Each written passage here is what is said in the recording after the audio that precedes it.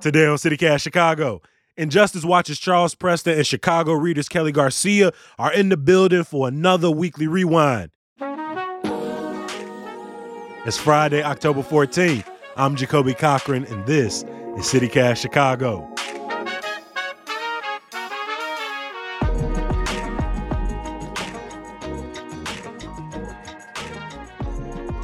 Kelly, Charles, welcome back to the show. I appreciate y'all stopping through on CityCast.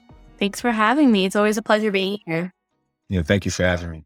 Before we jump into looking back on y'all stories this week, y'all know it's spooky season. I don't know if y'all big fans of the Halloween time of the year, but the question I wanted to ask y'all this morning, if money or time was no obstacle, what would be your go all the way there Halloween costume? I really want to be a Teletubbies. Like, I want to be the full-fledged Teletubbies. That whole, you know what I'm saying? Like, I want the whole little baby sunshine and the cookies or pancakes, whatever they were. I don't know why. I just really wanted to be in that costume. Which Teletubby? They like the Ninja Turtles for kids. They all got the different colors. I mean, Ninja Turtles is for kids, but you know what I mean? Even smaller kids. Are you Dipsy? Are you Lala? Are you Tinky Winky? Or are you Poe? Like, who are you, G? Poe. I think Poe was mine because it was the red one, right? Mm-hmm. Oh my God! Wow, you're giving me flashbacks here. Now I remember. I don't know if I was around when the show premiered, but I definitely watched it with a real kind of obsessive eye as a kid of like, what the hell is going on right now, and why is that baby in the sky? Like, exactly. just up there. That's the sun, just chilling. That baby probably a millionaire. Please. Charles, money is no object. Time is no object. Makeup, the design. So I'm glad you said money and time is no object, because in order for me to pull this costume off, I would need like years of bodybuilding. But I would want to be like The Rock, like back in like WWF era, SmackDown era, like Speedo and everything, boots and everything, tattoos, and I would want to be The Rock. And then I would really, look, I'm not 6'5", I'm not 275 of pure bulk muscle, so that is definitely a dream. I would need time, about 5 years to prepare.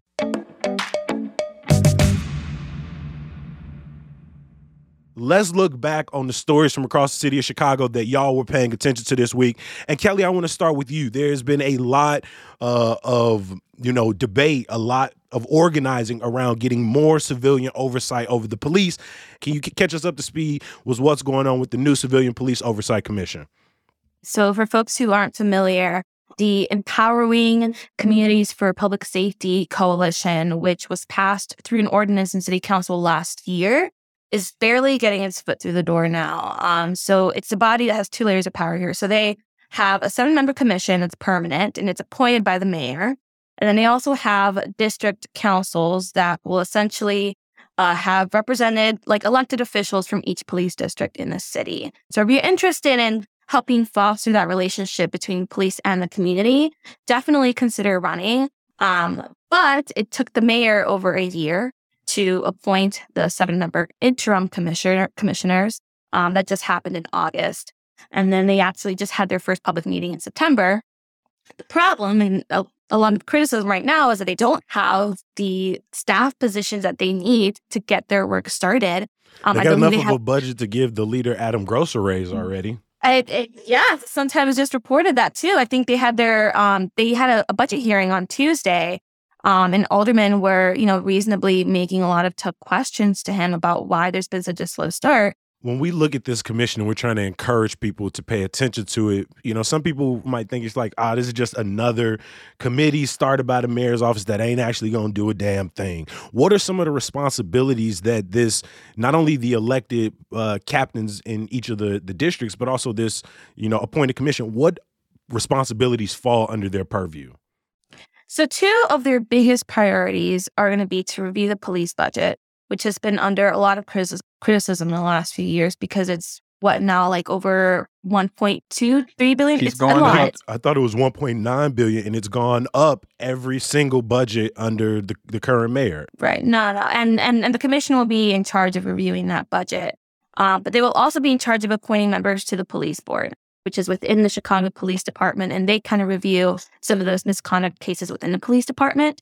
And I believe that's one of the things that they're struggling to do right now is because there are vacancies on the police board, but this ECPS doesn't have the staff to do the work of finding people to get appointed to this board, of reviewing the candidates. Charles, as Kelly pointed out, decades of organizing, compromises have gone into to getting this commission put in place.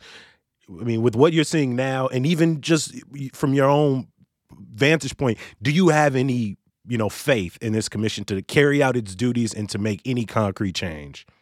I say I'm pessimistic when it comes to concrete change. I will say that I think people will do their jobs to the best of their ability.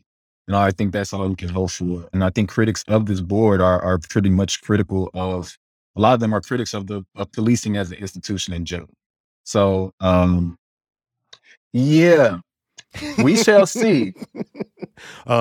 By the late spring of next year, the person in charge of appointing people to that commission, the person in charge of governing our city could be a different individual. And one of the candidates people may be familiar with from their grocery giveaways, their gas giveaways. Charles, can you tell us a little bit about Dr. Willie Wilson and how he's working to maybe expand the communities he serves?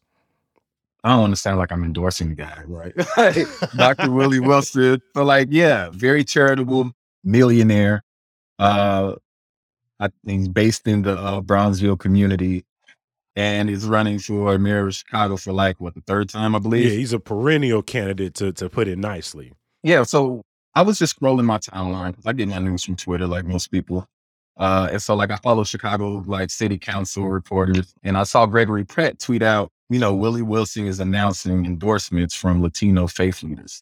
And I was like, that's interesting because Willie Wilson, one of his critiques and criticism is that he cannot expand beyond Black wards and Black people's issues and problems.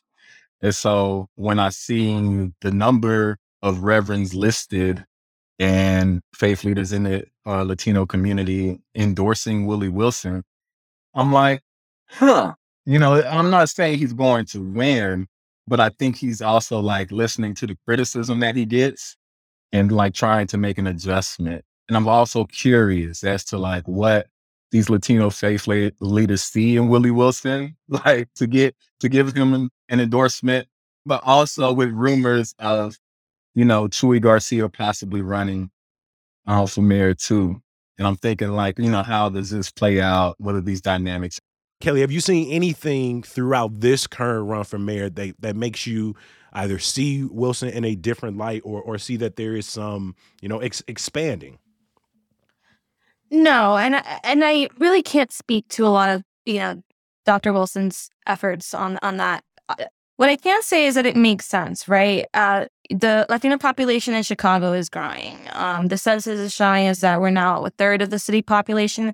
So it makes sense that we're going to start seeing mayoral candidates start pandering to our community. The issues in both the Black and Latino community overlap, and candidates need to start paying real attention to that too. So I think a lot of aspiring office seekers and politicians and they often seek endorsements from community leaders that they see as representatives of our community. But our community is wide. It's wide-ranging. It's complex. And so, I really try to stay away from how candidates are seeking endorsements from Latino leaders or how they're starting to pander to us if they're not doing that work right on the ground. But, I admire his efforts. He's an ambitious man. I think it sets a precedent for other candidates to also start paying attention to our community as well. So that's what I'll say.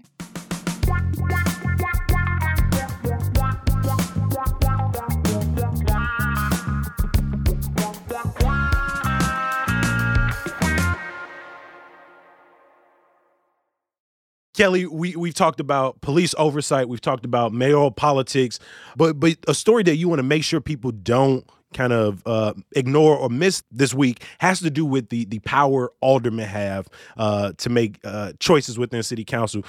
Can you break that down for us? The city council has various committees, right? So they have an education committee, they have a public safety committee, they have a housing committee. There's a long list. I'm not even going to pretend to know all of them. But for a long time, traditionally, I would say maybe even before the first daily, the mayor has picked the chairs of these city council committees. Pretty rubber stamped. They pick them, and then aldermen just like push them through. Exactly. And these committees are powerful, right? They're not just like these like committees that, kind of are symbolic or don't do anything. They have a budget. They have a staff. They're the ones who set the agenda for what the larger council will vote on, right? But as we know, recently there's been a wave of departures from longtime aldermen, and Michelle Smith was one of them. She was the chair of the ethics committee. And so last month, the vice chair of the ethics committee, Matt Martin, he introduced a resolution essentially appointing himself to be the new chair of the ethics committee. Now, unless I'm wrong, I have never seen an alderman make themselves the chair of the committee. And of course, the council still has to vote on that. But I think that's a really powerful move. And I think it speaks to a shift in city council of aldermen who are seeking independence from the mayor, right? If aldermen can start choosing their chairpersons for each of the committee, the people can have a bigger say on what the city council will have to vote on. But I think it's going to be really important to watch where that resolution goes. Mm-hmm. And I want to remind like CityCast listeners, like if you go through our episodes and you think of like, what's the future of a soccer stadium in a neighborhood? When you think about ward remapping, when you think about the city's budget, a lot of these start in a committee, then go to city council. So many things die in committee. So many ordinances never make it to city council based on how committees are ran, how they're organized. And so this has a huge stake in our day-to-day operations inside of our city. Charles, I know something that Injustice Watch does throughout elections is to try to make sure people are paying attention to who are your judges. So we're going into the elections in less than a month. Can you put us on, and how can we learn more about the judges on our ballot? So yeah, injusticewatch.org/judges. Just go there.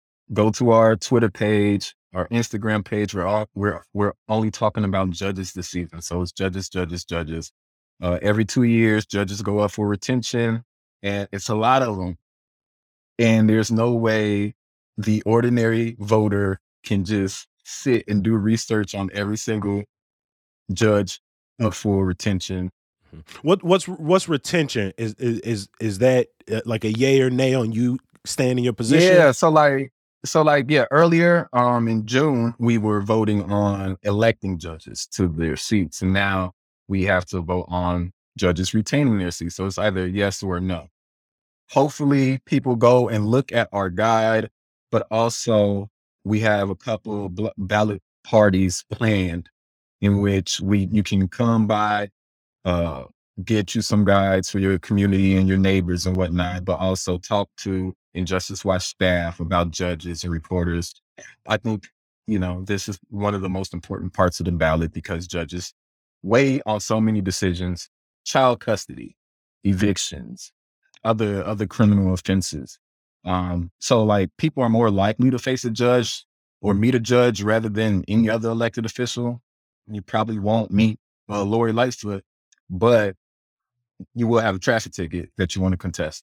We'll drop a link to the Injustice Watch guide. Again, it's very helpful. You'll get different icons that, a little shorthands that let you know, if they were former prosecutors, if they got past controversy or negative ratings. If you go online and fill out a sample guide, you can print that out and take it with you in the booth because it is very hard to stay up on just every race that's happening on the ballot. And so we appreciate guys where we can get them.